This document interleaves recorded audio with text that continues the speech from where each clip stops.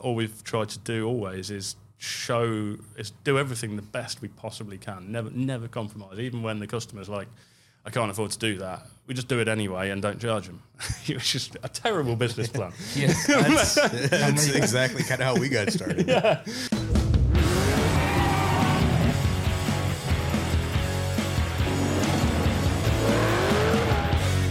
Welcome to Oil and Whiskey, an Ironclad original. I am Josh Henning. I'm Phil Gerber. I'm Jeremy Gerber.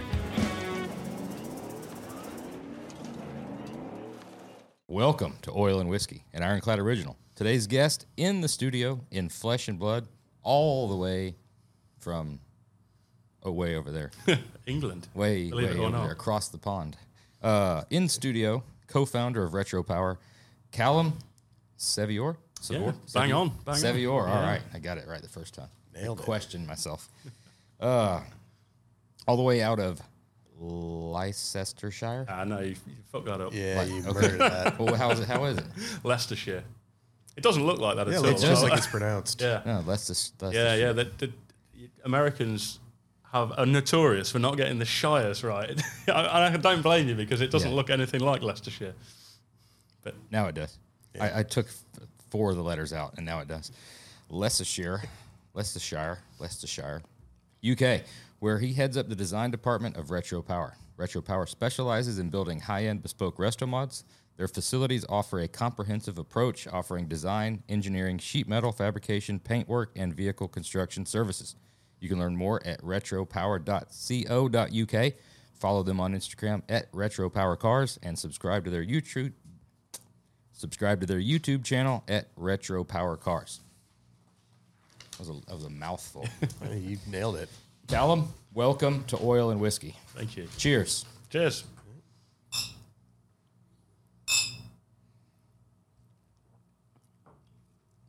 So, how long have you been here? I know you came over for a little trip, didn't you? Yeah. We've been a week, and this is our last day, actually. Last day. Yeah, we're flying back tomorrow afternoon, I think it is. So we flew to Miami Sunday, I think it was, to go to the Daytona 500. So we went Miami, drove up to Melbourne, I think it was, which was just a place halfway to Daytona. Mm-hmm.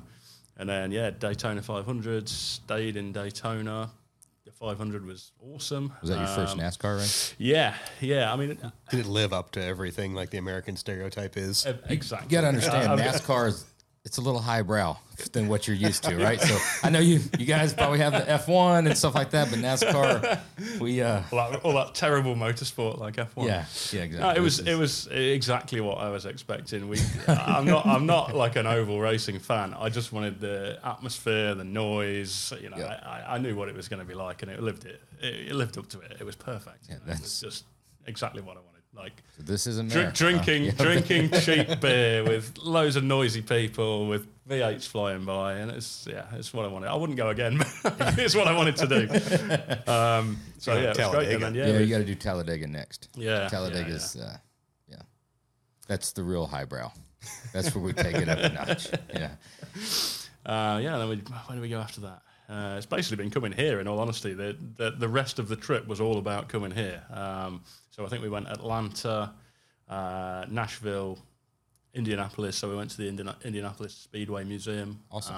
And then here, and then we're flying back tomorrow. You get a little closer, just if you don't mind. You can move around, get comfortable, do whatever you want. Well, that's awesome, man. You've seen at least most of the East Coast and Midwest, then. Yeah, on a little snap. Yeah. It's been really good. It's like a massive bucket list motorsport year for me this year because we've done Daytona 500, went to Indianapolis. There wasn't anything on, but I just wanted to be there. And then we're doing the Le Mans Classic in June, which is the 100th anniversary of 100 years since the first Le Mans 24-hour. Which is going to be a huge event. Yeah. And we're doing the Goodwood Festival of Speed, which you've probably heard of, which is also awesome event. I've been before. Everybody's bucket list over there. That's on our bucket list for sure. So that's this year. And a customer of mine messaged me whilst I've been here saying, do you fancy doing SEMA this year? And I'm thinking, I don't know. I don't know if I've got the stamina. I was going to ask you that next, if you're going to round it I've done SEMA. We did SEMA in 2019. 19 it was, just before COVID went crazy. And it was really good. That lived up to my expectations massively as well. Loads of your cars here, which was good to see as well. So yeah. Awesome. Yeah, it was awesome. Well, man, take us to the beginning. We just met today.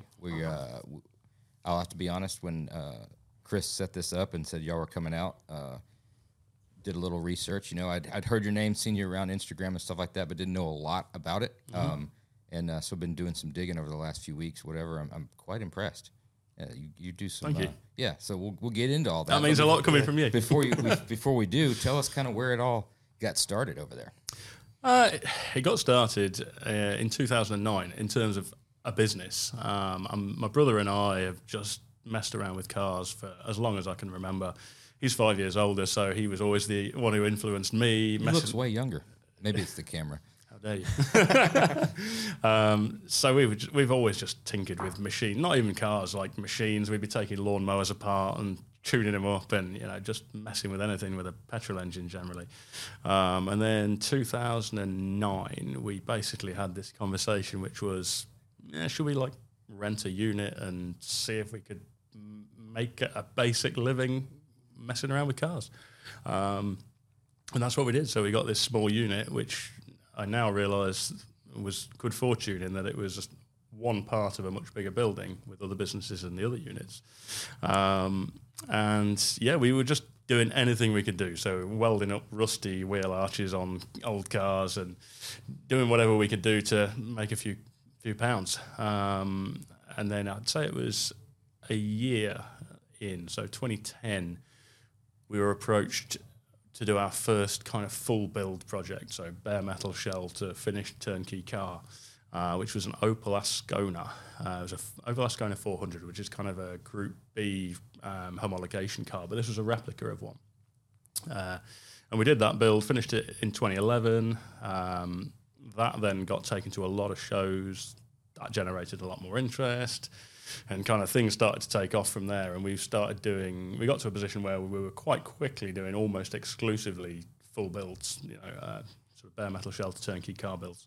Well, before we go too much further, I'm interested in this part of it because we talk about this quite a bit, and we get this question a lot from up-and-comers and guys that are just starting out or haven't started out, and they're wanting to, or they have been in business for a year or two, and they're looking for that big thing, right? They're looking for that break, or they're looking for what do I do to put myself on the map?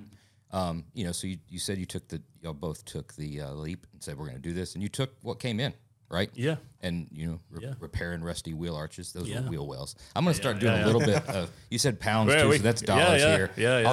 I can talk about bonnets and boots. So, but then you get approached by this customer, to do this full wild build.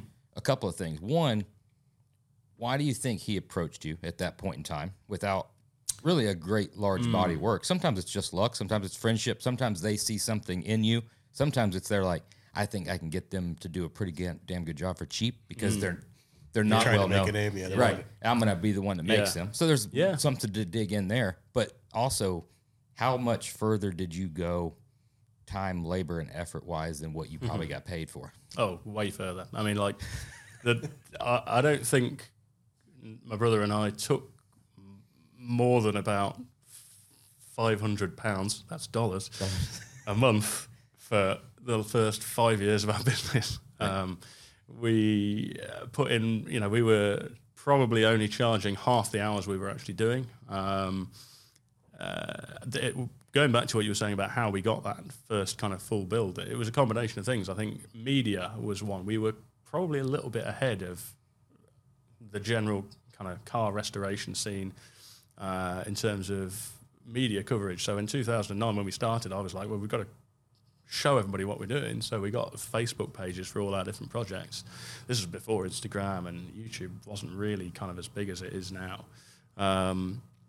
So we were literally photographing everything we were doing, and it's actually something that I've always admired about you guys, is the level of detail you show.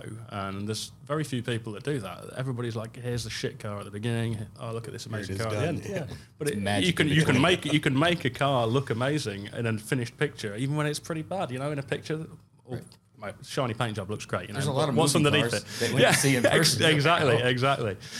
So we showed a lot of detail. That was probably the one thing. And then I think that led to this particular person coming to see us, and then I think meeting us. Perhaps I guess we sold ourselves well, and that I suppose was the big break. And then that carried on it. And all we've tried to do always is do everything the best we possibly can. Never compromise, even when the customer's like, I can't afford to do that. We just do it anyway and don't charge them. It's just a terrible business plan. That's exactly kind of how we got started. We built our first car, and nobody was really doing anything. Like even most companies didn't have an internet website at that point. This is before Facebook and Instagram. I made a website, put a bunch of pictures of the car that we built on there, and then Barry saw that, found us based on our website that was horrible at the time, but it was one of like 3 websites in the industry, and he came to us to build the car. And then same thing, we're working on it. I don't think my brother even had a time card when he was punching in, so almost all of his time was donated and free to build this car to then get our name out there. But at that point in time, you didn't even have to worry about search engine optimization, right? Because if you just searched Hot Rod, there was just like 3. There was 3 of them on there. As long as AOL didn't disconnect while you were logging on. And dial up.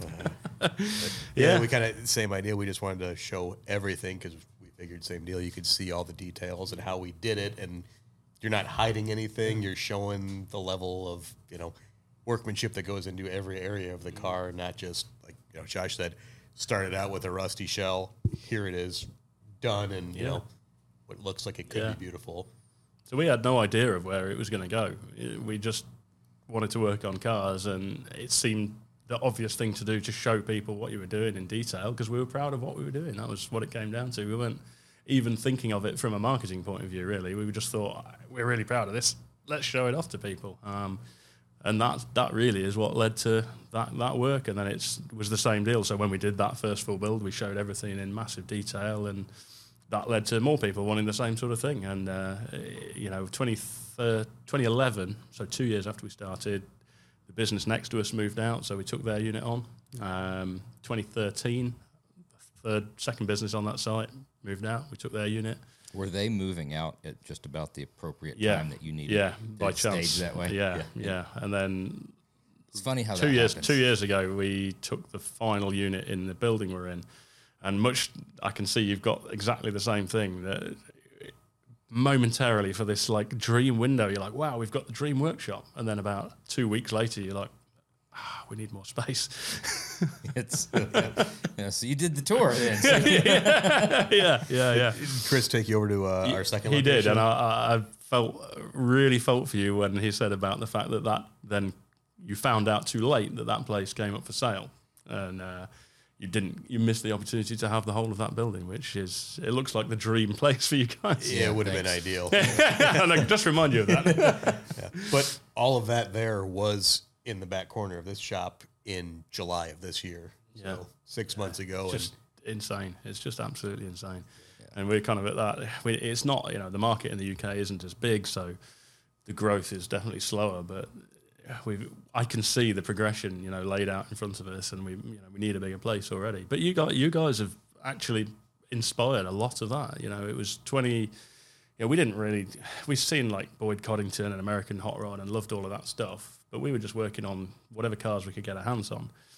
And then it was only around probably, I think 2013, I came across you guys' website and started looking at the projects you were doing. And I was like, this is just insane. Like this level of detail, I want to do that.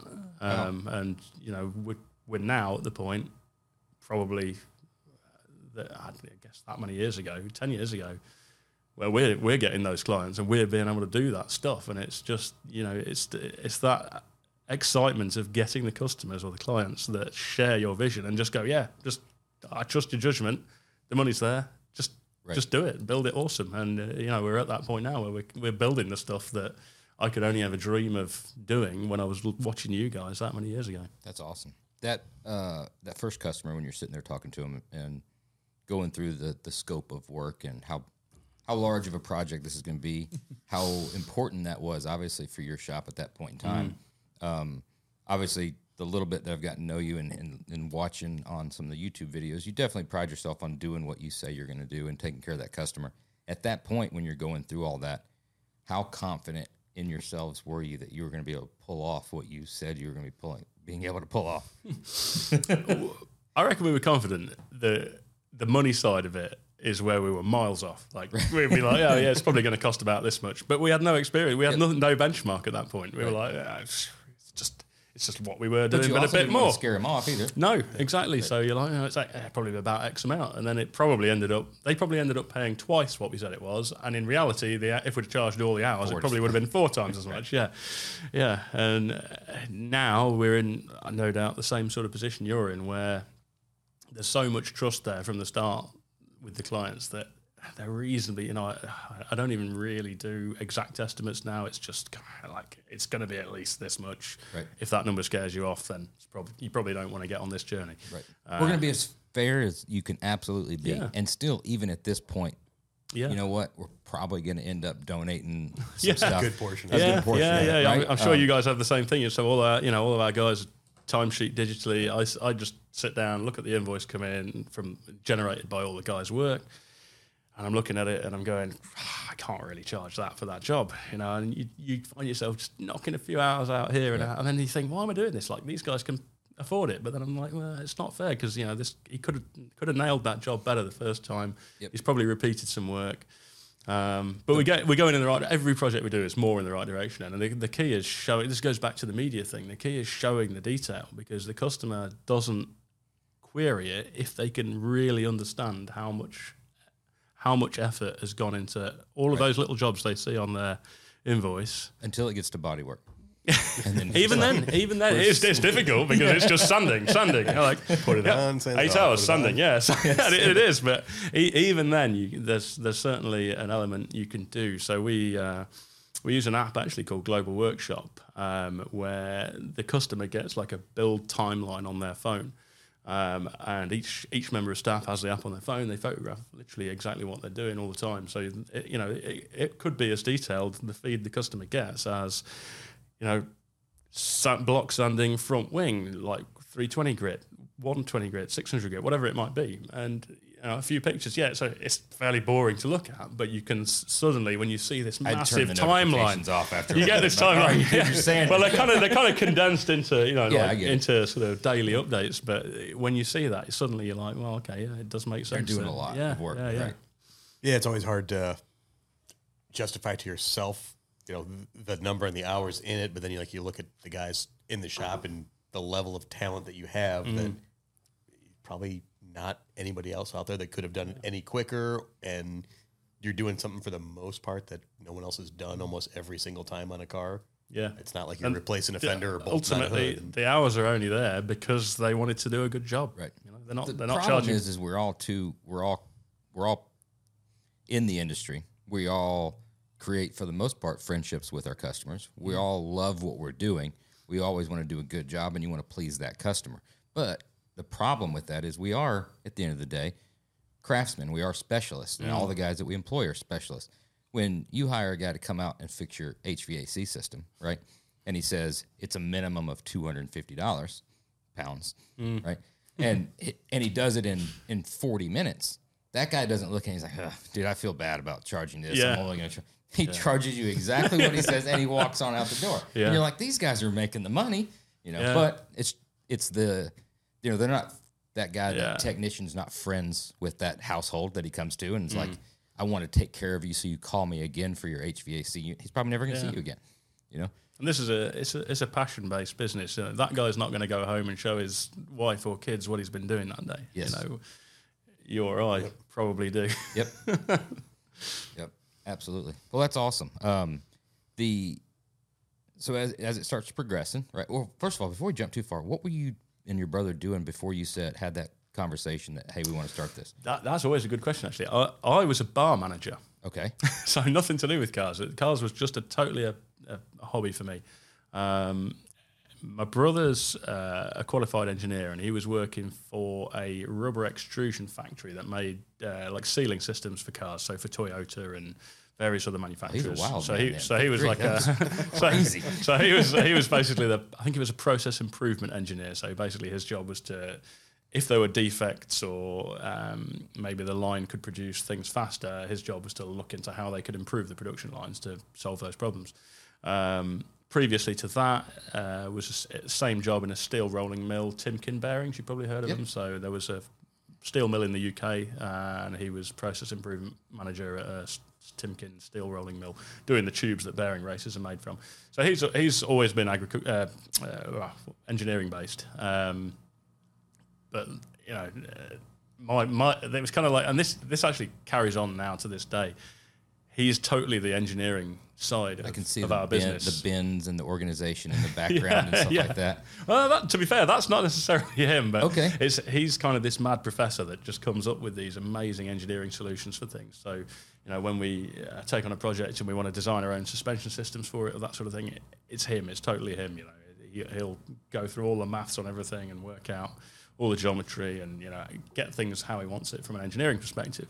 My general input is the cosmetic side of it. Like, I want it to look a certain way, and in the early days that was a clash, and now it's this quite nice harmony where he'll be like, oh, we need to do this, we need to do this, we need to do this, and I'll be like, yeah, but that's not going to look very good. Like, how can we make that look better? And then he sort of now accepts that and is like, okay, yeah, you're right, how can we make that look better? And kind of between the two of us, we generally come to a solution for things that works well and looks good at the same time, and that's what hot rod building's all about, right. Really, isn't it? You know, it's got to work, it's got to look good, but this might be something a lot of hot rod builders don't care about, but it's got to work well as well. It does. Yep. Yeah, you've been around long enough. You know the inner working. It works. Done. Next. Versus well, that's good to hear on the two different mindsets of the business and being brothers as well, working together and stuff like that. So it's pretty cool. As you're progressing, so you get those out there, you're putting more and more stuff on Facebook at that point in time, and so more builds come in. When was the first American, or were you interested in that stuff at that point? Yeah, we wanted to build one, or not from the very start, but I'd say by the time we were following you guys, 2013, 2014, yes. Our first American build was one that we've not completed, and you'll be all too familiar with the sideline project thing, I'm sure. But we did a 69 Camaro, although I always say Camaro and then get shot down brutally on YouTube. But yeah, 669 Camaro, which was a really ambitious project, and I think we may still get to finish it one day. We built our own chassis, which we were kind of 50% of the way through. It was going to be, much like you guys actually, it was going to be C6 Corvette geometry, C6 uprights and spindles. We had an axle built by somebody I forget the name of now over here. We pretty much built the whole body from new panels because the original body there wasn't really much usable on it. And then therein lies its own set of challenges because all the replacement body panels are terrible. So, you know, all the work in trying to sort that out. We were doing flush glass on it. We were going to do rocker arm suspension. So we were going to have C6 uprights, our own fabricated wishbones to C6 geometry. But then we were going to have, what we wanted was adjustable ride height, but we didn't want airbags because they've got that kind of fundamental issue of the higher you go, the higher the spring rate is, which is the opposite of what you want, really. Right. So we were going to have push rods to rocker arms to then have longitudinal coilovers on the chassis legs, frame rails to you. And on the end of that, hydraulic actuators, so we could use the hydraulics to change the ride height, but then you'd still have a normal coilover in there, so you could keep the spring rates the same, and keep the damping rates, on normal coilover dampers. So that was the plan with it. And we got a lot of the body done and a lot of the chassis done, and then it got sidelined, and it's still at our place now.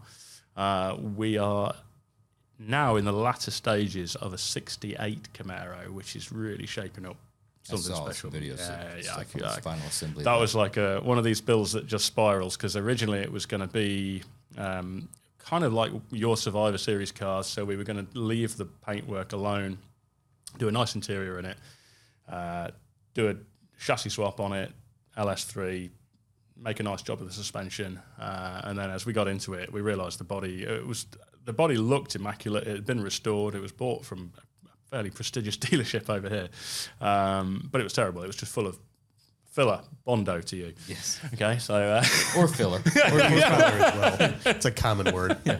and like everywhere. I had this heart-wrenching conversation with the guy we built it for, where we'd kind of stripped it down, and we'd noticed when we had it on like a rotisserie, and we'd seen some little pinholes on the underside, and we were like, that's odd because there's holes there, but they don't go all the way through. And then we realised somebody had glued another set of floor pans inside the floors.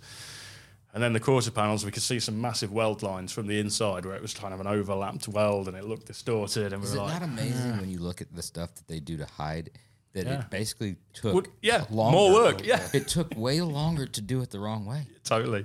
This was exactly one of those cars. And saying that has reminded me of another car we did. Similar story. It was a Ford Cortina. And I've never seen such artistry in filler work. You know where you have a door skin and you've got the frame and the skin is clinched around the frame like this. So from the back, there's a little line of metal.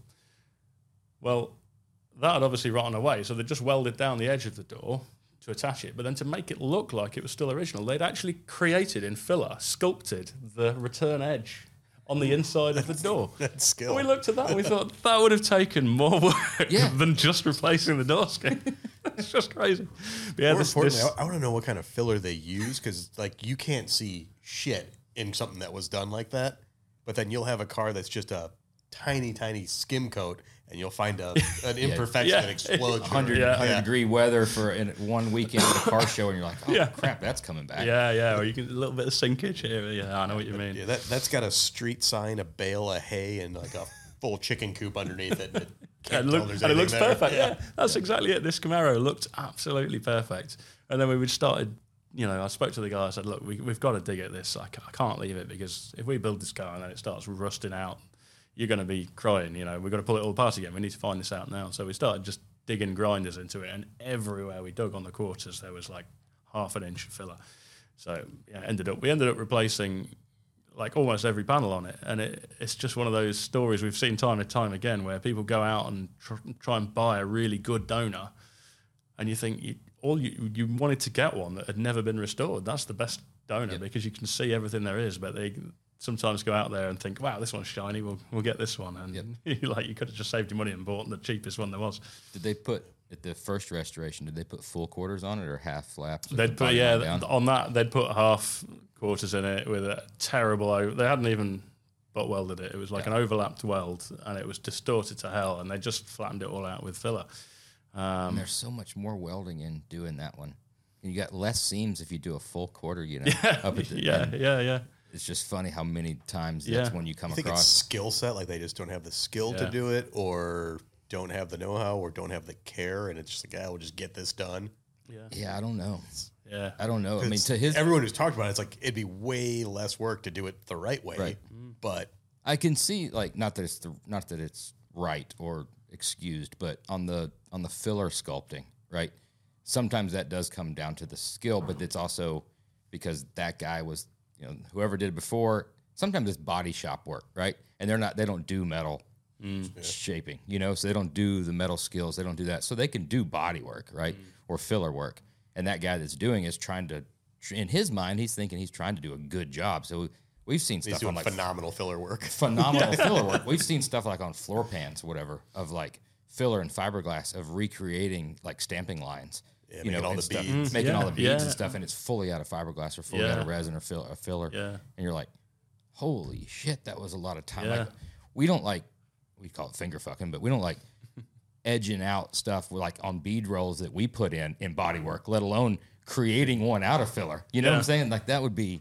Yeah. Anyway, we're going off. I think it's just that people don't have the vision to see the whole job through. So they see the little bit that's in front of them, and they think, well, I've got a rusty wheel well. We'll just cut it out and weld some metal in. They don't think about the next step and that, that's going to need a load of filler over it. Right. And then it's like, that's now going to need a load of filler over it. So then they have to do that because it's too late. So right. Those are probably the worst conversations to have with a customer, though, aren't they? When you know the car is just, they probably spent a lot of money on it, brought it to you to do your thing with it, and they're going to spend a ton more. Yeah. And the thought of like, you didn't need to spend this much on the donor car. You might as well have just bought the cheapest one you could find because it would have needed the same amount of work. Yep. We had a guy actually do that. He brought a Chevelle in, and it was just, there was nothing left to it, but it was in primer. And this was early in our career, so I'm having that like same like inner battle. Like, what do I tell this guy? Do I tell him the car is horrible? Call him like, listen, I think we need to find a better car. And I happen to find one on eBay, and this is original grandma car, never been touched, never been restored. Your car, I think, is just too far gone, and start like listing all the problems. He's like, oh, I bought the absolute cheapest one I could find. I spent $700 to buy that Chevelle. Like, all right, cool. We're throwing that thing the fuck out. It's garbage. Yeah. No sentimental value whatsoever. No. Just find me a better one. Yeah, path of least resistance. It's interesting. I was watching a couple of videos yesterday. Your take on building stuff as a whole, but specifically on individual parts, and some of it's on American-based companies. I'm seeing you're doing the Camaro, the coil covers. You're, Holley modifying them. You're like, oh, they're made for different coil packs. We'll figure that out. We'll do this.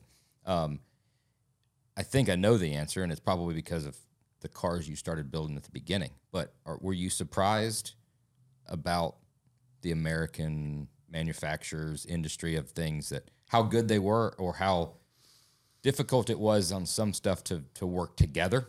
I think the thing that probably amazed me initially is just because the market here is so big, there's so much available new aftermarket. But then that good feeling goes downhill really fast because most of it's terrible. Yes. Which you only find out when you've spent hundreds of dollars shipping it over to the UK. So yeah, it's a bit of a mixed bag. I mean, the Holley, those you're talking about, those Holley cam coil covers we were using on that Camaro build, which actually they fine. They do the job well. The coil packs, they weren't designed for the coil packs we were using, but all we had to do was machine the holes out a little bit bigger, which was fine. And it's cheaper to do that than to buy 8 new coil packs. Right. Yeah, so there was no reason to do that. I think my point, or my biggest takeaway when I was watching that, it just kind of dawns on me. I'm like, y'all are, first of all, it's a little different because, like you said, you're having to spend $100 in shipping, and you're also having to wait time, right, for those parts to come in. You said that in the video. I knew when I was purchasing them, it wasn't made for these coil packs, but I was going to get them and then figure it out based on how we needed to. Mounting holes were fine, but it canted the plug outlet a little different, so you ovaled the holes. It wasn't we can't go on. What do we do? No. Throw the hands up. It was figuring it out. And I think we've talked about this on this podcast a bunch of times, that we've been in this for a long time, 20 plus years, right? The aftermarket and all the manufacturers as a whole have come a long way. Parts are getting way better. The problem, as things get better and better and better, you become accustomed to them always being good. Well, this part could be the greatest part known to man. It'll never have a failure. And this part can also be pretty good. However, these two parts were never thought about, designed to work together. So because this part doesn't bolt up and allow this part to bolt up, doesn't mean either of the parts suck. No, not right? It's just that this guy couldn't build these motor mounts with every single header manufacturer in mind. Yeah. Right? These headers are a great header, but he didn't build that header with this guy's motor mounts in mind. Yeah, absolutely. And that mentality, sometimes because we've become so accustomed to it, or lazy, thinking that, boom, it's a great part from a great manufacturer, it will bolt up. Well, it bolts up to the thing it was supposed to bolt up to, but maybe there's 5 things around it that those guys had no idea that you were using, or they couldn't engineer around it. Yeah. Accessory drives, for instance, we've got that. We see a lot of it on the chassis side of things, because it's our chassis, say for a 69 Camaro, it will bolt on a spec chassis, will bolt directly to the body of a Camaro. No problem, right? However, an LS3 and a T56 will also bolt directly into that chassis, right? Small little trans tunnel for the T56, nothing for the TKO. Now, there's how many different radiator manufacturers that you could use for a radiator? How many different accessory drive that you could use? How many different headers? How many fans, shrouds, stuff like that. So there's a multitude that will work, but however, we can't say, here's 200 different manufacturers. These 50 we know will work. These other 150 maybe. That it's difficult when you get to that point where the guys are like, well, the radiator doesn't fit. Call a roadshow shop, Yeah. And you want to be like, yeah, we'll walk you through it. When I see you and the way you're doing stuff, it's kind of like, well, we're building the car. We're going to buy the best parts we can, but at the same time, these coil covers weren't designed to work with these coils. But these are the coils I want to use, so I'm going to oval the holes out, and I'm going to make it look nice, and nobody's going to ever know anything was done, taking care of the customer, versus saying, well, we bought these coil covers because they look cool. Now we need to buy 8 new coil packs just because. It's a different mentality of building a car versus putting a car together. Yeah. But I think a lot of that is too because you started out building and you're still building cars that there's not really an aftermarket for. I mean, some of the stuff you're doing, you're building everything from scratch. So you're accustomed to doing it already. And I guess that links into that decision about those coil covers was we could have made our own. We could have designed and machined our own covers. But actually, in that instance, my first thought wasn't let's go straight and machine our own because there's going to be hours in that. There'll be a few £1,000s worth of machining. It's a lot of money. And actually, what do we want from these? Well, we want to cover the coil packs. We want to keep the oil in. We want to be able to fill the oil, and we want them to look a certain way. And so let's just have a look what's out there first. That's the first thought. And I guess that subconsciously that's keeping the customer at the back of my mind because I could have just made a ton more money by making custom ones. Right. But they look like they would do the job. And as with all the sort of bespoke aftermarket parts, you've got to. This is what you're basically saying is you've got to assume that there might be some work to do for your particular application. The problem we've had with like aftermarket parts is like the OE replacement stuff, and it's the same in the UK. Like we do tons of stuff for Jaguars and MGs and stuff like that, and the problem really comes from the end customer wanting everything to be cheap, and that kind of forces reproduction manufacturers to cut corners on making the parts, send out to get them made in China or wherever. Yep. And then it's like people are surprised when they're bad, and you think, well, yeah, but you wanted to pay like $20 for this part, which realistically, if we were making this as a machined part, would be like $500 or more. So obviously, it's not going to be as good. If there was a quarter panel, you see it on when there was NOS stuff. NOS brought a premium. But if there was a $4,000 '69 Camaro quarter panel, right? That was like OE tooling, clicks right into place and all that. And then there's the $140. I know. I don't know how they ship some of the stuff here for the price that they sell. Cardboard costs. Yeah. And you had, say, the company, gave them those two options. We all know astronomically more of the sales that they would have. Yeah. The guy's like, I'm not paying $4,000 for a quarter panel. Yeah. That's ridiculous. $8,000 for two of them? Yeah. But then you look at how much labor goes into making the other one good. It's like $100 to put it on and make it fit. Kind of all comes out. And then you, as a hot rod builder, you're the one who then has the questions over, like, well, how does it take that long to do that? Right. Because you wanted to pay $100 for a quarter panel. Right. And it's like you said, it's over time. And then a new company wants to start up, and they're gonna find a new supplier or the same supplier, and they're gonna make their business by shaving a couple more dollars off of it, right? So they're going to do a stamped control arm for $4 cheaper, right? And they're going to get their SEO optimization. So they're going to come up against, so the guy that's going to buy his, stamped lower control arms for his Chevelle restoration or whatever is like, oh, those are cheaper. Yeah. Or the wife's buying them for a gift or something like that. And well, these are the cheapest ones I could find. They're all the same. Yeah. They're control arms. They got to fit. Yeah. And I think there's been a pretty good split though of a lot of companies that have noticed that and gone the complete different way and set out to build a significantly better product that does cost more. They're not doing the volume, but right. I think it's apparent looking at them if you know what you're looking at. Absolutely. I think that's what's great too is, again, both sides of it. Most of these manufacturers have also dealt with these same things, and they're like, we've got to do better. We don't want our customers going through the same stuff that we've been having to go through buying other people's parts, And the stuff has gotten great. If a part doesn't do what that part's supposed to do, like if you buy a brake kit and the car doesn't stop, that's a problem with that manufacturer's, Now, if you buy a brake kit that your custom wheels don't fit on, it's not the brake manufacturer's fault, right? Well, I mean, you should have told me that I had to get a custom wheel. Well, you're buying brakes. Like, I'll sell you all the brakes you want, But that's just the mentality because it's things have gotten so much easier than they once were. And you got younger builders coming up and stuff, and they they didn't have to go through the struggle, as much on parts, figuring things out in the past because there wasn't the manufacturers out there. And you get this intuition after a while, but it takes so long to get there. 10 years probably, and you get this feel, and I can't define what it is, but when you're browsing parts, you kind of get a feel for, that's a reasonable price, and it's probably going to do the job pretty well. And then you're like, too good to be true. But then, it's such a minefield now because there's so many people out there chancing their luck that you will assume because something's more expensive, it's better. So they'll have the same imported part that somebody's selling for like $50, and they'll just chance their luck, art it up a bit, take some better pictures, write some better description about it, and sell it for like 3 times the price. And you go, well, actually, that's probably better. It does. Look it's exactly better. the same it's a thing. Better, way better website. That website looks more professional. Exactly. I told you that we were buying these chairs, right? What was that website that I was on? Wayfair. Yeah. They'll show the same exact chair in like 5 different backgrounds, and one of them is $100 and one of them is $900, and you're like, Exactly. I'm going to take the one for $400 right in the middle.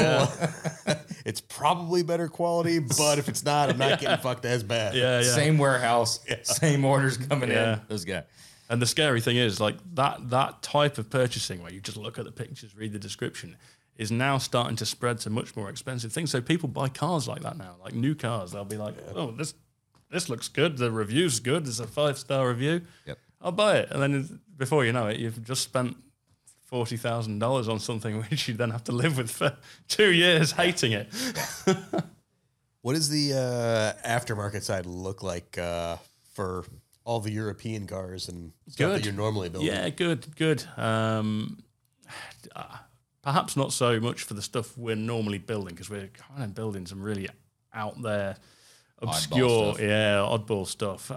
But yeah, for like VW, Audi, Jaguar, there's a pretty decent supply. The stuff we're doing, I guess, is largely more like your really big build projects where you're kind of just throwing it all away and starting from scratch with everything. Anyway. So most of the cars we're building, the sum of the body is probably more or less the original, but almost everything else is we'll just start from scratch with it, and so all the suspension systems are totally redesigned, whether we use parts from other cars or whether we design it all from scratch. So we're building a pair of Mark 1 Escorts at the minute, Ford Escorts. You probably saw that we previously built a Mark 1 Escort for Gordon Murray, who's like a car designer. He'd be designing the McLaren F1. Yes.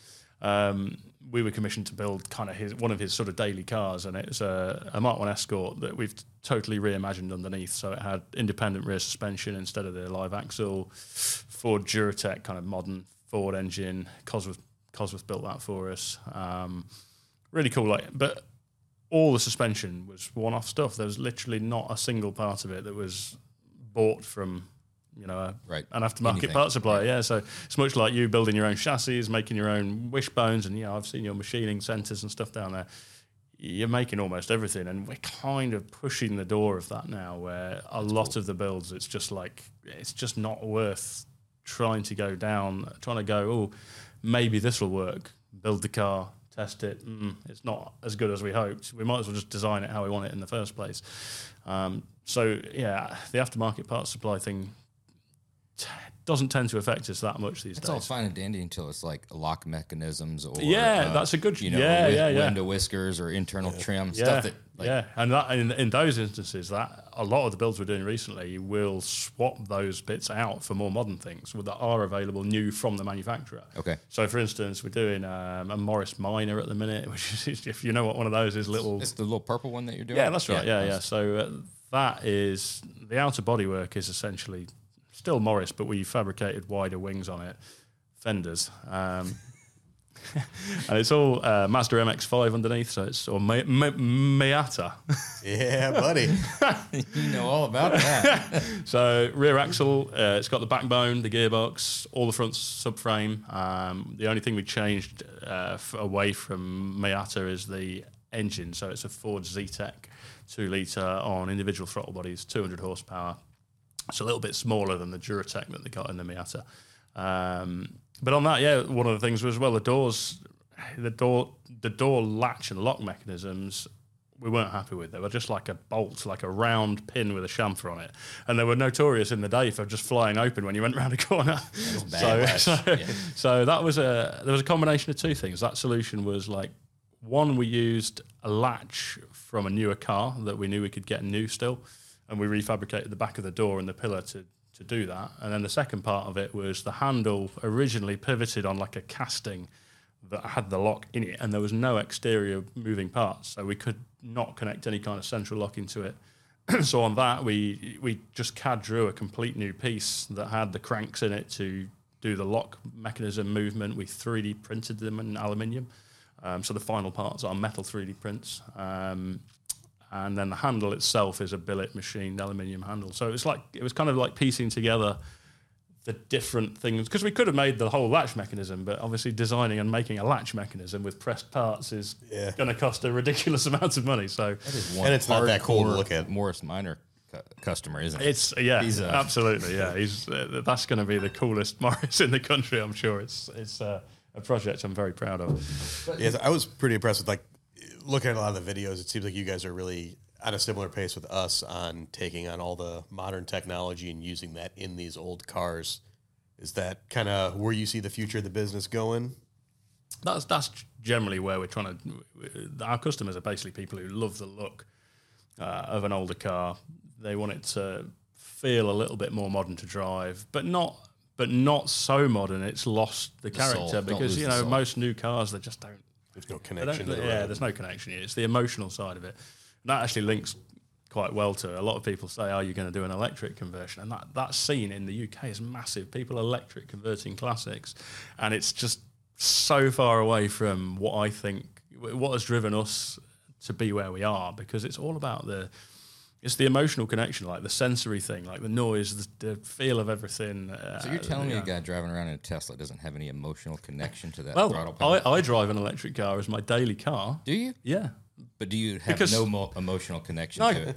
It's just transportation. It's like I have a 10-mile drive to work and back. Might as well be a rental car does too. Yeah, exactly. It does the job really well, and I can set it to get to the right temperature before I get in it in the morning. It's not icy. There's so many cool features about that. But when I want to go on a drive at the weekend, that's the last car I would possibly think about driving. There's no enjoyment there for me, other than, well, there is enjoyment, but the enjoyment is that it gets me to work really easily and it's warm and comfortable. Right. But at the weekend, I don't care about those things. I want something that gives me the buzz. It gives me the thrill and has the feel and makes me feel like I'm part of it. I want to shift gears and rev and do all the things that make you feel like you've worked to achieve that. Even though it's just making a journey. Well, I think what Phil's saying, and you're echoing too, that is what a lot of people are doing, and that's what we've been doing for quite some time, and you're doing it as well. But it's a little more difficult to do than just to say, so you don't want to lose there was once a time not so long ago, we were still saying the same things. We were going to put some modern features in an old car, so you're going to make it stop better, and you're going to put larger wheels and tires, and you're going to put a new fuel-injected motor, and you were going to do some of that stuff. Well, that's still the same mentality, but the mentality's continuing to get more hyper-focused as we go, and there's things that you would take for granted or just learn to live with, and each year goes by, you say, we're not going to live with those things anymore. To your point on the door latches, right? There was a time 10 years ago where the 69 Camaro would just shut like a 69 Camaro, It would stop awesome, had great power, seal up good, was fairly quiet on the inside, but the door would just shut the way the door was until it was like, it can't be this way anymore. The door needs to shut better. Yeah. It's a moving target. Yeah. Yes. I think the technology helped out with that because, like, from your point, you couldn't recreate a cast aluminum door handle or a pot metal door handle. There was no way to do anything with it until you had the 3D scanning, the engineering, the being able to 3D print a prototype and then machine the actual.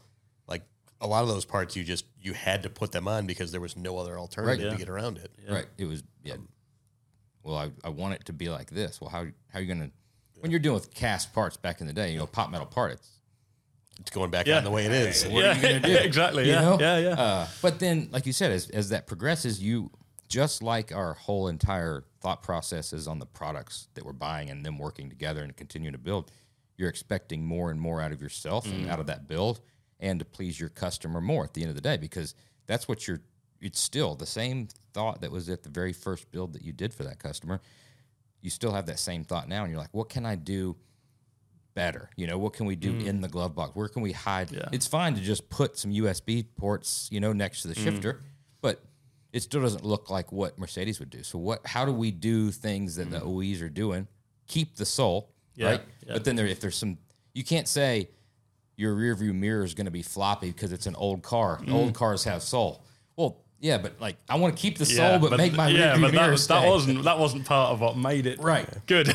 So and it's just you fixed all the big problems, so now you're down to refining the small problems, smallest to make little else thing. better. I mean, even down to vent windows and stuff. I mean, screwing around with vent windows. You can't make those work. You can't make them. You can't make them work. And funnily enough, on that Morris, they used to have those, and we've totally redesigned the door so it's a single piece glass. That's how you make them work. Yeah, you do away with it. Yeah, basically, and put aircon in there, which is what we've done.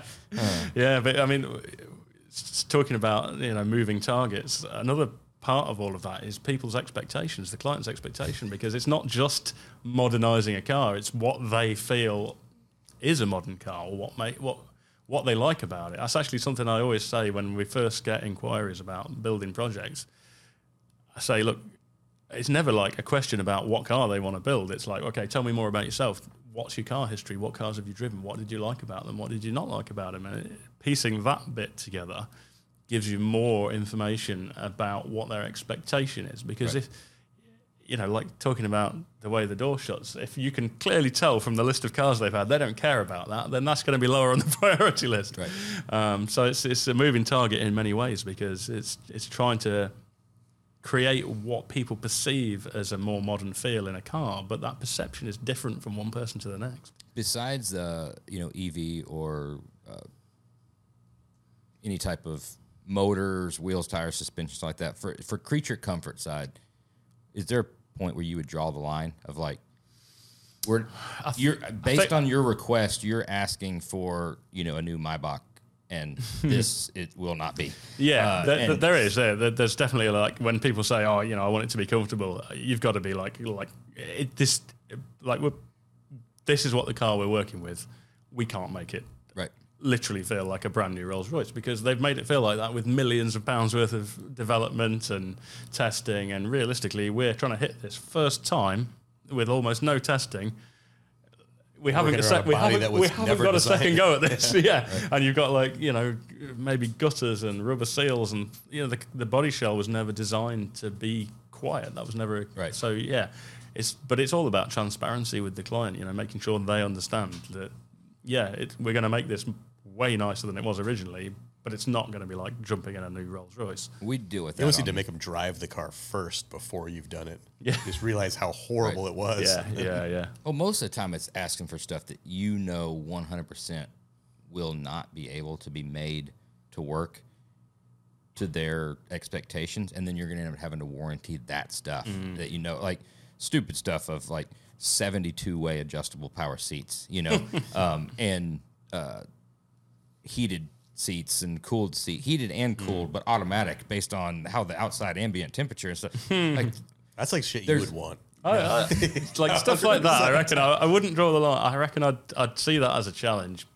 The one thing I think that I've sort of considered as I can't do it at the minute is radar stuff, radar cruise, automatic braking, that kind of thing. Like your new car's got radar cruise, so you can keep it to a fixed distance. And realistically, for us to swap that over from another car is going to be like a safety concern. So you'd have to have them sign something. So safety concern stuff, I wouldn't touch. The seating thing, though, is always, for years, has blown me away on, even before it was power stuff, from customer standpoint, because you deal with the customer. You're like, well, can I have some seat adjustment? Before it was manual. Well, I need it to kind of go a little bit further than that, a little bit farther back. And you're like, well, who all is driving the car? Well, no, this is way too nice to let anybody drive. Well, let's just sit it where you. Yeah. Well, I mean, I guess I've so. got a but great uncle. I need 6'10". I need to have some adjustment. Well, then you get to the power stuff, and you're like, oh, it doesn't go all the way back as far as I want to. Well, you're driving it, right? Well, I mean, yeah, but what if my wife wants to drive? Are you going to let her drive it? No. Well, then it doesn't matter if the seat fits her or not. Barb, I know you're what you driving mean, the yeah. car. Barb's not driving. There's sometimes requests where you're like, do you really need that? And yeah, well, I think my stance would be, I would say that. But if they were Figure dead it set out. on it, I'd Yeah. be like, yeah, we'll make it work. Oh, but yeah. then there are sometimes constraints.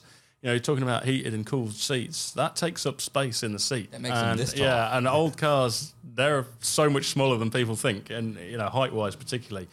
So sometimes, yeah, I think recently we've done a project, E-Type, we're working on at the minute, and it was like, oh, can we do electric seats in it? And I was like, I just don't think we can, because we need this. We need your ass to be like this far off the floor, and there's no room for motors there, and I can't go lower because then ground clearance is going to be an issue. I can't make the roof higher because it'll make it look shit. Yep.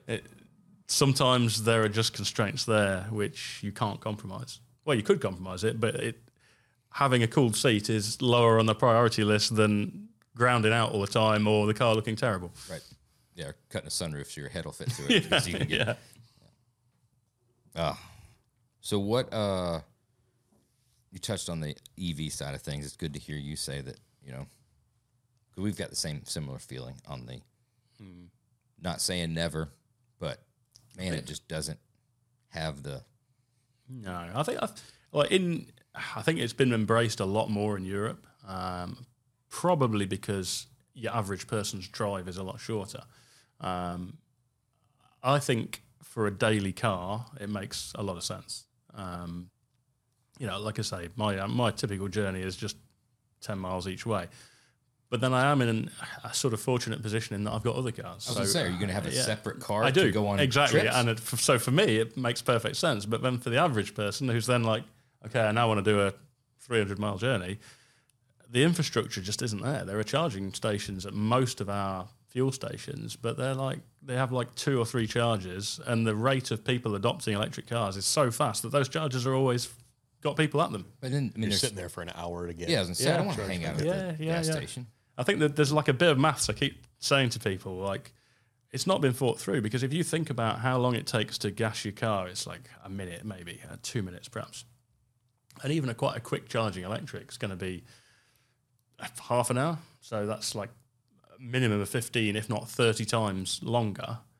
So if your average gas station's got 20 pumps at it, you're going to need that many times more charging stations to swap. And that's just not... No. And they're taking 100 kilowatts, 150 kilowatts. That's like your massive overhead cables. You don't just wire in 100 kilowatt chargers and it'd be okay. Yeah, but you're applying like common sense. That doesn't make sense. Yeah. Well, I'm extremely narrow-minded on just about everything. And Glad we got that out now. but at the same time, I try to play devil's advocate and look at both sides of most stuff, knowing that I'm narrow-minded. I'm wondering. You just try to pick the other side apart. Yeah, you're right. I do.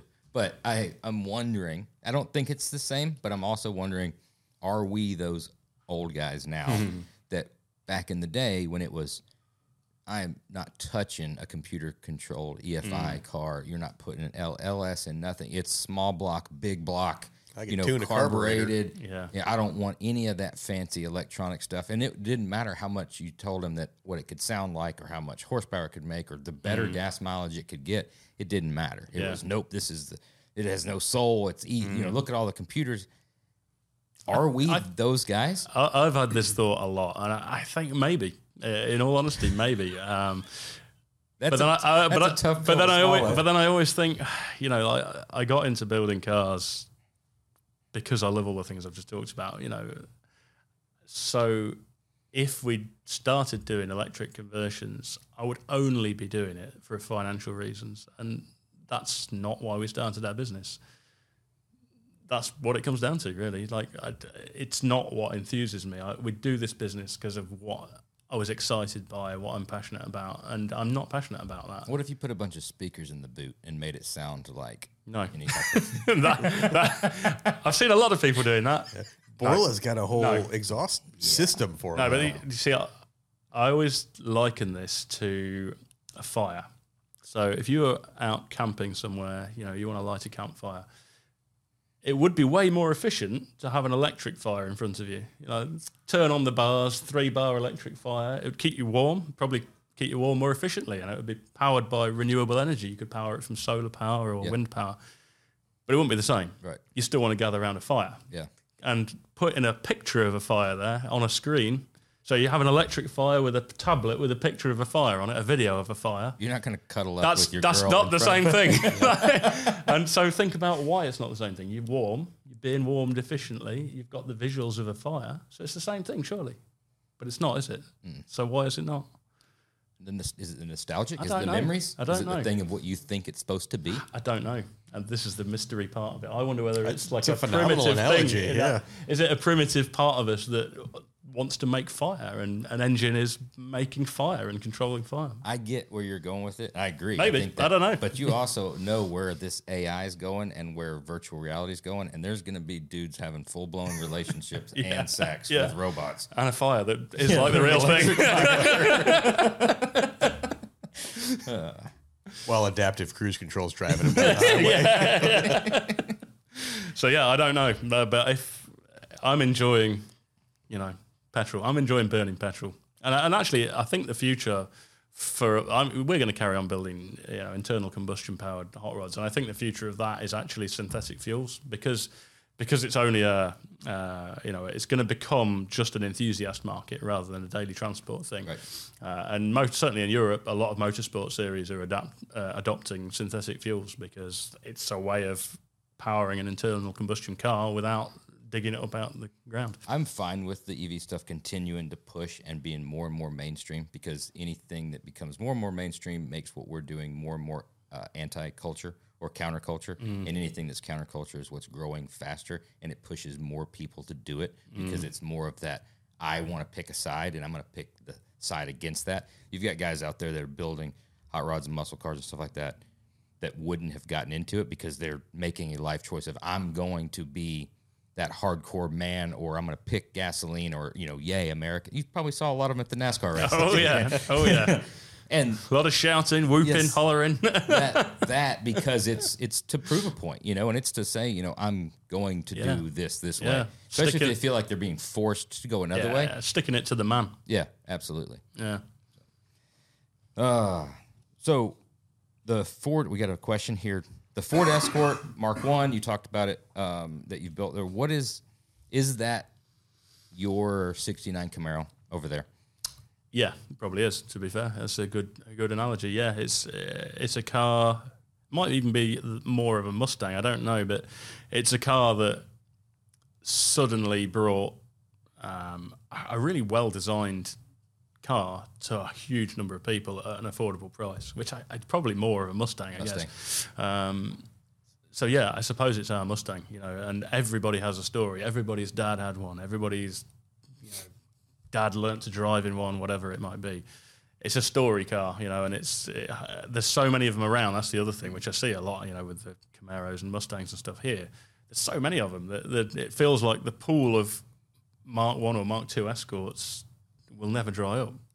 Wow. I'm sure it will, but it's probably how a Mustang feels here. You feel like there's always going to be one on somebody's drive somewhere. Right. We couldn't believe it. We're driving up here. Obviously, we've driven 1,600 miles from Miami. Wow. Once we got into sort of Tennessee, we were just going. We set it to like avoid motorways, so we were just going down all of the smaller roads.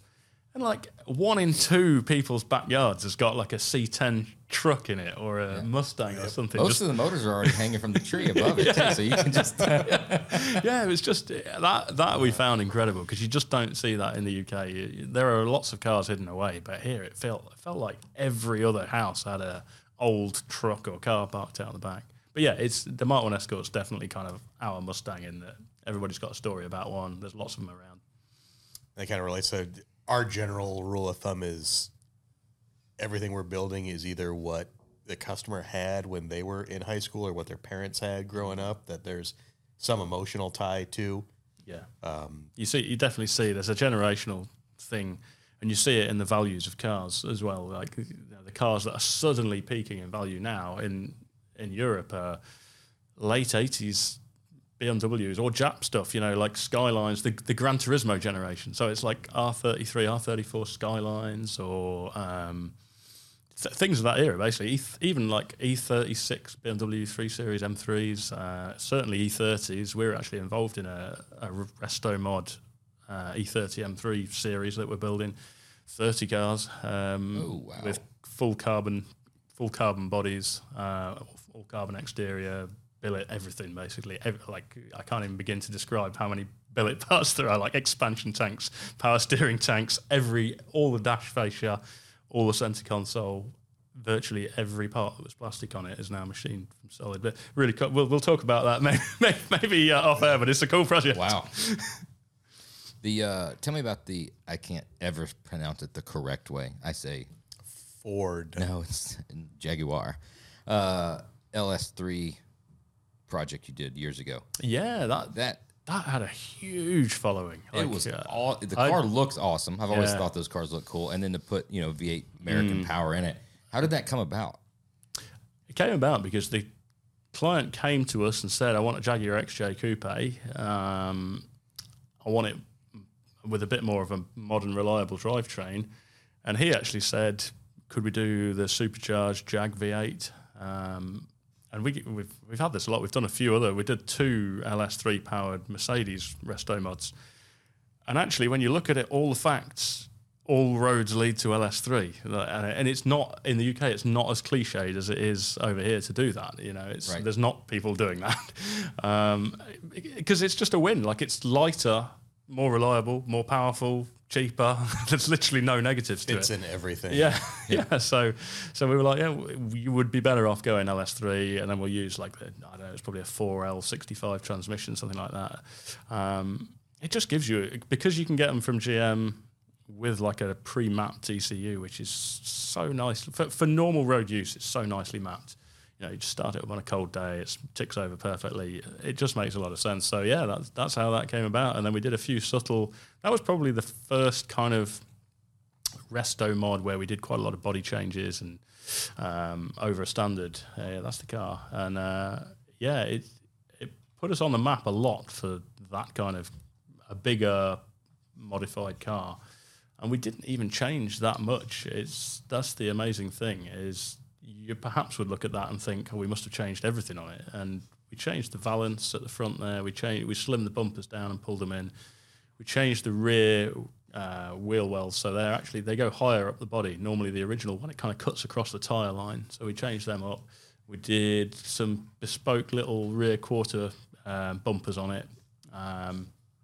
But the pillarless design with that sort of full open side on it when you put the windows down is standard, and it looks stunning. They had vinyl roofs. They all had vinyl roofs originally. So one of the biggest changes is just deleting that vinyl roof. And we removed quite a lot of unnecessary trim. Yeah, we made those little quarter bumpers and changed the design of the rear valance, put different exhaust tips on it. But yeah, it just really worked. And we've had that's the car we get asked about so much that we're actually considering doing a little run of those cars. Maybe watch this space on that, but yeah, I've got 2 more builds booked in of those, and it's getting to the point where we're wondering about doing maybe a little production run.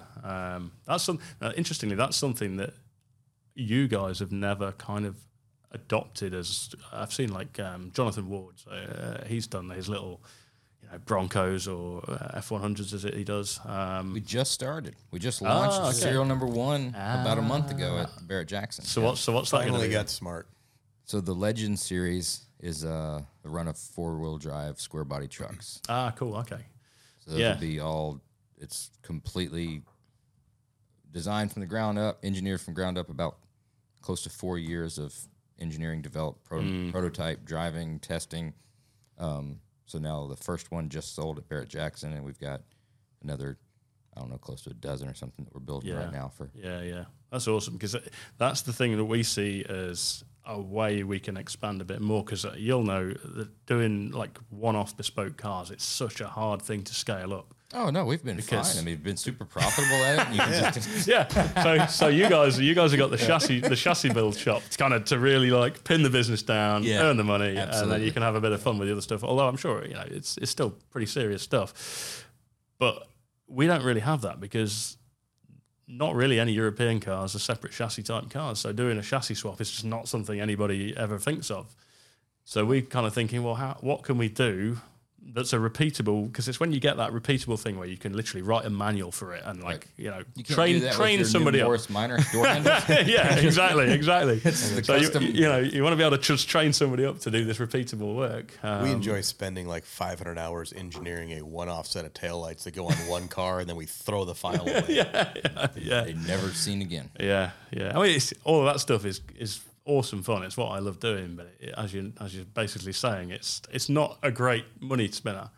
So it's nice to have potentially something else that would be more repeatable and more expandable, and that's where we kind of think, where we can't do something like your chassis shop, we could do little limited run, resto model, kind of like the Singer Porsche sort of thing, but in other models, where we could build one prototype, iron out all the niggles with that, do a lot of testing with it, and then go, right, we're gonna tool up to do all of the bespoke parts for this, buy a load of shells, and churn out 10 or 15. So it's still really, really exclusive. It's still a small run. But from my opinion, that Jaguar.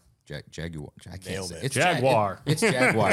See, that's exactly what I said. American as fuck right there. It sounded good. It sounded like Dale Jr. saying it. So Jaguar, that to me would be hit right at home, because you really can never tell, unless you're an enthusiast, you can never really tell what year it is. It could be a late 70s. It could be a mid 2000s. Yeah. But it's always classic. It's just got a look. I love that car. I'm sitting here looking at it now. I think they do well over here as well. Oh, they do amazing. Yeah. I feel a joint venture going on here. Yeah, tell us about you want to hear about the carbon fiber one that he said he can't talk about. That'll be after hours. The Alpha, the blue car there, that is a cool thing. That's an Alpha 105 GT Junior. And on that, the client came to us, he said, I want one of those. There's a company in the UK called Alphaholics who do a little production run of them. It's called Solid name. GTAR 290, I think it's called. Okay. 290 horsepower per ton. That's where that number comes from. And he said to me, look, I want one like theirs, but I want it to be a lot more powerful. I want it to be as fast as any M-Series BMW around any UK track. That was the remit.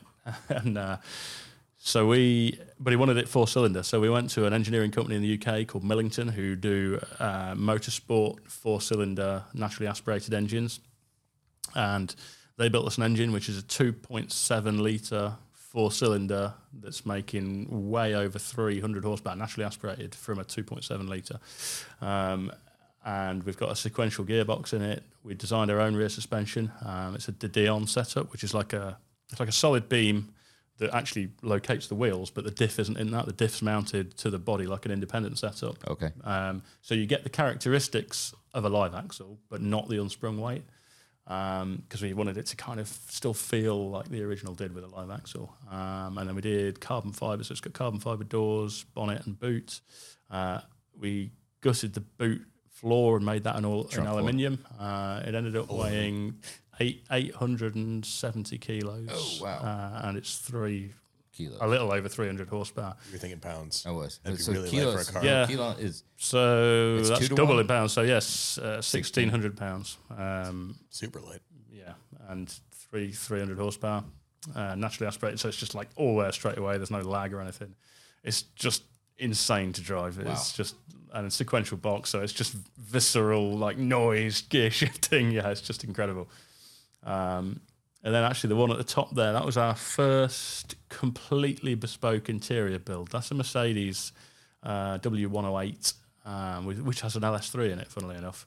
And this is the first time we made everything from scratch on the interior. So all of that console, that's just aluminium panels that we've had hydro-dipped with the wood grain, aluminium fabricated dash. There's a screen. You can just see that little outline on the top of the dash in the middle. That's a screen that pops up. Oh, wow. Kind of, we did like a fabricated quadrant that sort of rotates around and the screen comes up on the dash. Yeah, you can see it there. And then actually Classic Instruments built us the instruments on that. So we quite often use American manufacturing, weirdly. Crazy. I think we made a lot of this. So the gear indicator that's another American company. Forget the name of them And then it's B&M shifter as well, so it's like all American in it. Yeah, hot rod Mercedes, redneck Mercedes. And then I think we did, if you go forward or backwards to the console. So we did this is one of the first 3D prints we ever did. That air ride controller and the audio controls. The red bit is a 3D print that we've then flocked with like a burgundy flock material, and I think that's one of the first 3D printed final interior components. Vintage air. AC controls on there, obviously, and then we've got sort of Jag seats in it. You can see on the very right hand side there, the buttons for the electric seats that are in it, which are from an old early 90s Jag. But that was a super cool car. And funnily enough, Jonathan Ward, who I talked about earlier, he's building something really similar at the minute. He's doing a 108 kind of Survivor Series type build with an LS in it. You've probably seen it, maybe. Well, man, that's awesome. It's good getting to hear the stories and your thought process about stuff, and it's funny just the things that you're incorporating, because it's not commonplace over there. And everybody wants what they don't have. Everybody wants to be a little different. So we're going to try and throw a Mercedes motor in this, or Jesse's doing a BMW motor in that new car he's doing, and y'all are doing LS stuff. Yeah, everybody wants to do a little bit. We've now reached the point, because we've done 2 Mercedes, the Jag. We've doing a Jensen at the minute. We're doing a Jensen CV8, which is, you've probably heard of an Interceptor, but the CV8 was before the Interceptor. They only made 500 of them. It was a fiberglass body over a steel chassis, and we're doing we've done a complete carbon fiber version of the body with loads of changes. So we basically modelled lots of changes on the body, widened it, changed the swage lines, changed it to flush fitting glass apertures, had a mould taken of that. I've done a complete one-piece carbon fiber body for it. We've done a glass roof, which we've tooled up for, and had a one-off curved glass roof made that you can switch darker or lighter. And that is also having an LS, supercharged LS in that. But we've got to the point now where I'm starting to say, when we're planning projects, I'm like, should we do another LS one? I don't know. It's getting a bit like we're always doing this. But it's such a good solution. It's always that. I mean, back in the day, even being in the import stuff, I mean, the greatest thing for us was any kind of JDM stuff, or right-hand drive, or, actual Japan spec items, and they didn't give 2 shits about it, and they wanted lowriders, or mini trucks, G-body lowriders like that. And I mean, there was so many containers swapping, going back and forth, filling one full of right-hand drive Integra dashes and front ends, empty that, fill it full of lowriders, and ship it back. And they're like, that's fine. Send us all the lowriders. We'll send you all. It's just funny how because it's what you're not used to. Like you said, the counterculture, something that everybody wants, something that nobody else has, a little bit different. I forgot who I was talking to, but they said it's the distant expert is the explanation, that if they're in your backyard, you instantly disqualify them. Like, that's not something that's cool or you should do. But if you can go to California and get he must know what he's talking about. It's got to be better, because out in California, that's how they do it. Even though he's in somebody else's backyard there. Yeah. yeah. Well, now we get to the time we ask them the standard questions. So, hope you're ready. We do these questions with every single guest. We might have missed 1 or 2, but depending on how drunk we got. So your personal first car, and a story about that car. It was a Ford Sierra, which probably wouldn't be that here. What would a Sierra be? Yeah, I don't know, but it's like if you Google UK European Ford Sierra, 1992, I think mine was. Would this be a Ford Probe? R Escort, or I don't know if you ever got a Sierra. It might be a Taurus. It could be. Probably with an S. Yeah, like that. That'd be the Escort. It'd be our Escort. Yeah. Yeah, literally a white hatchback, like the one you got your mouse on there. Yeah. Also called the Race Court. Yeah. In my high school. Was it? Yeah. I don't even know why I ended up with it, but I started out wanting a Honda CRX. I really wanted a Honda CRX, a VTEC one. And I went to see one, and it was thankfully it was too rusty, because on the way back I must have gone with my dad, I think. I called my mum on the phone. She was like, "Oh, how are you going to insure this?" And I was like, "I thought you told me you were going to insure it and put me on as a named driver." Because back then, it's all changed now, but back then you could put an adult on as the main driver, and put like somebody who'd only just passed their test on as a named we still do driver. Yeah, and you get, and it would be way cheaper. Now they totally don't let you do that anymore. Yeah. But she was like, no, I'm not doing that. So I was like, well, it's a good job I didn't buy it then, because I wouldn't have been able to insure it. So then something made me move on to that, and then I did then do a lot of modification to that. I changed the engine out. It was a 1.6. I changed it to a 2 litre. Put a different cam in it, different exhaust, different suspension. And then I forget what happened to it. I think my mum offered me a car that she already owned, and I was like, oh, I'll take that off you. So I think I just broke it apart for spares and scrapped it, which now seems terrible. But yeah, it's not an overly amazing first car. But no, I don't think any of it. Insurance means that you just can't get anything good. Was as the first insurance car. that much higher on the CRX? Yeah. Why? Yeah, just the hatchback. They're a boy racer car, you know. People they racers, as you'd call them. They know stuff. Like, it takes years for anybody to figure out here on the insurance side of things. Like what? I mean, that cost me about the same as it cost me to buy the car to insure it for 1 year. But the CRX would have been at least twice what it cost me to buy the car to insure it for 1 year. Wow. Yeah. So that would have been like £1,500 when I bought it in, I guess 2000 maybe. I'm 40 now, and that would have been 18 when I got that. So. Wow. Those always look like they were 2-door hatchbacks that they just stretched. They threw another door in. Yeah. Now, the Cosworth one is the one everybody knows about, certainly in Europe. And they did Sierra RS Cosworth, which was like the touring car, motorsport car, and it's pretty iconic. So no fun stories about that car? You didn't like jump it or wreck it or? I can't believe I didn't kill myself in it. Put it that way. Yeah, there's no specific stories. I did jump it once and thought I'd smash the sump. A lot of sparks, a lot of noise, but didn't somehow. But no, actually, amazingly, no amazing stories. So sorry to disappoint you. I should make something up. Is that how much Merc? Yeah. So how much are those? Those are now worth a lot. Like really? that. If that's an RS 500, which was the homologation version for racing, that would be £100,000 now to buy one of those. So $100,000 basically. It's almost 1-to-1 at the moment. That's pretty badass. Yeah. So they were used in various touring car, like that, Group A cars, British touring cars, German touring cars. Huh. There was a time when almost the whole British touring car grid was made up of Sierras because nobody else could compete. So really? It ended up almost a one-make race. It was the same era as the E30 BMW M3s, so they were the only cars that could really compete with those. So it was, for a while, touring car in Europe was basically Sierras versus M3s. Huh. Your favorite car movie and why?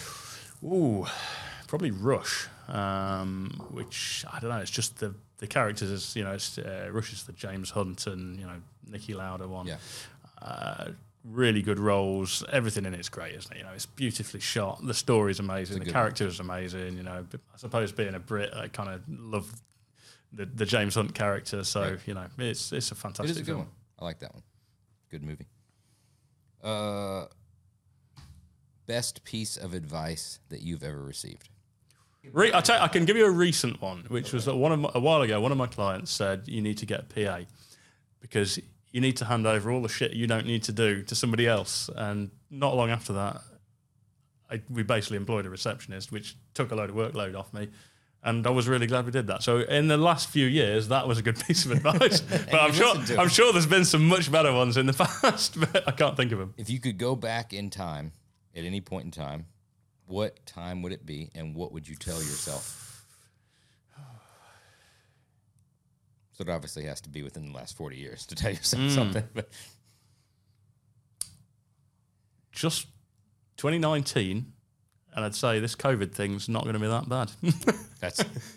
That's a great one. That's a really good one. Because nobody That's knew. the first time I've heard somebody go. Because you're hit right. the stock market hard June 2020. Just carry on going to work. Yep, it's no big deal. Yeah, here's a couple of companies you might want to think about investing in. Yes. Put your money in Pfizer and just carry on working. I would probably have a lot less gray hair if I took that advice. Yeah. I think that's one of the best answers we had in the 60 episodes. Oh, really good. What's in your pocket right now? Phone and wallet. You're traveling, so not really much of cool things. No. Yeah. I'm just. I'd say best SEMA story. I've got but one that for doesn't you. Really apply. All right. What was your first car? My first car. It's technically the Ford Probe.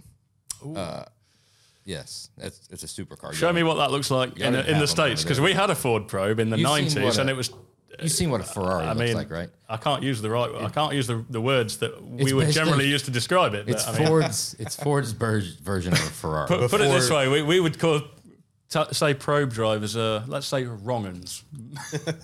Not wanting to be too specific. That would be it right there. Yeah, that's exactly what it was like. Wow. Yeah, that is pretty much up there in the UK as a car you wouldn't entrust your children to the driver of. Put it that way. Lives true. Lives true.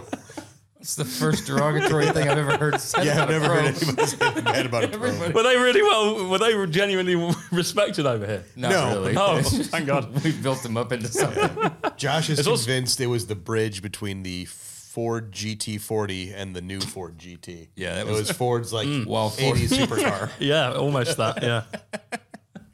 The actual real first car was a 1976 Ford F100 long wheelbase pickup truck.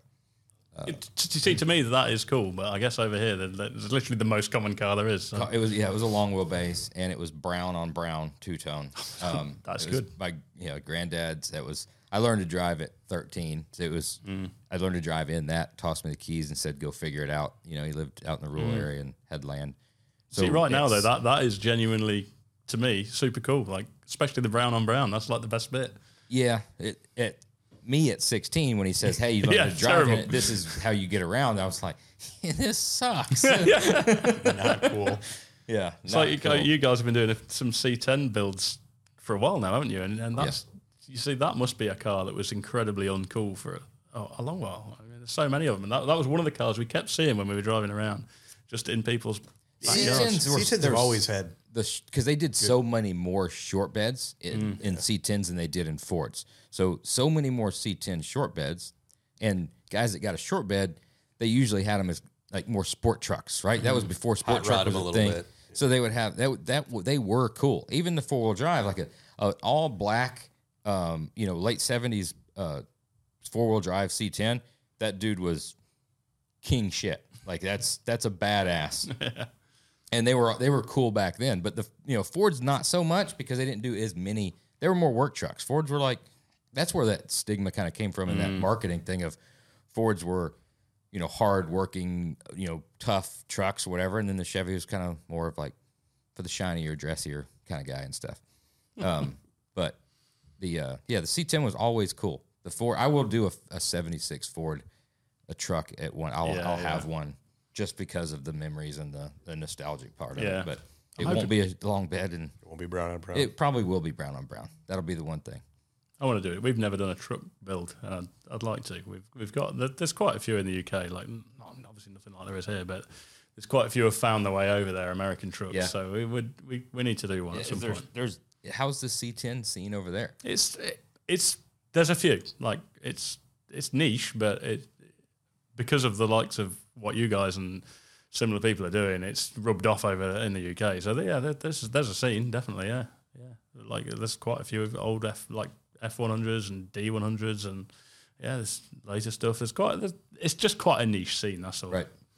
Has the patina stuff caught on over there? Yeah, totally. Yeah. I've got there's a mate of mine down the road from where we are who's just constantly building like hot rod trucks, and he's gone through they're all patina things. He did is it a COE? I don't know if you say that or cab over.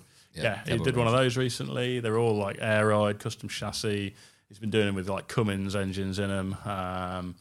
He did. I think he's just got a C10, but he's definitely done a C10, like a F100, COE. Yeah, like there's a scene for it. It's just small. Where y'all are at specifically with your shop, are you in the more rural area, or are you like big city? We're kind of amazingly, we've got the best of both. We are in a rural area, but we're really close to some really good major road links. So in the UK, you've got like the M1. That's like the main motorway to the east side of the country. The M6 is the main motorway to the west. And then you've got joining them, the M69 in the Midlands. And we're like right in the middle of that. So we're like the best location in the country for stuff. people from anywhere getting to us. But we are like, we're on a farm, like a few miles out. Well, we're like a mile out of a little tiny village on a farm.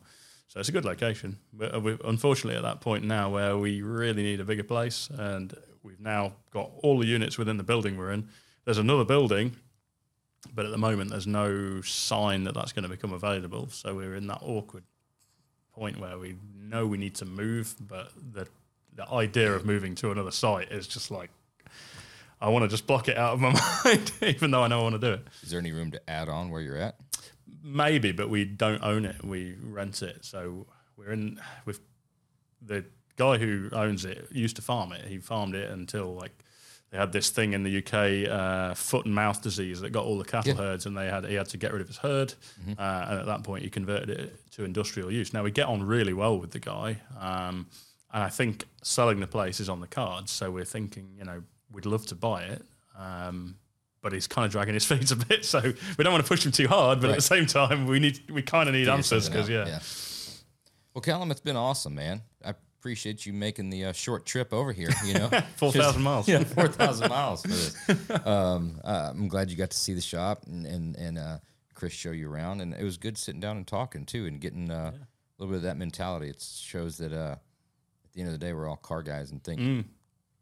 Yeah, it's been amazing to be here. It's no exaggeration to say that since 2013, you guys have been the number one company that I've looked at to go, we need to be doing that. So it's great to be here. You got to find better heroes. Now I'm in that weird position where some people are saying that about us now, and I'm like, we're just kind of building cars in a shed. It all comes full circle, man. It always comes full circle. You got obviously the right mentality in this little conversation that we've had. You can kind of tell that, and that's at the end of the day, that's all that matters. You take care of the customer, do what you say you're going to do, continue to be better every day the next day, and everything else falls into place. I hope so. Yeah. Awesome. Appreciate it. Big thanks again to Callum. Remember, you can learn more about Retropower by checking out their Instagram at Retropower Cars. Be sure to follow Callum on Instagram at his own personal one at Retropower_Cal. Thanks again for listening to Oil and Whiskey with the Roadster Shop and Ironclad Original. If you like the show, what do? Leave a rating or comment down below. That's right. We'll see you again next week.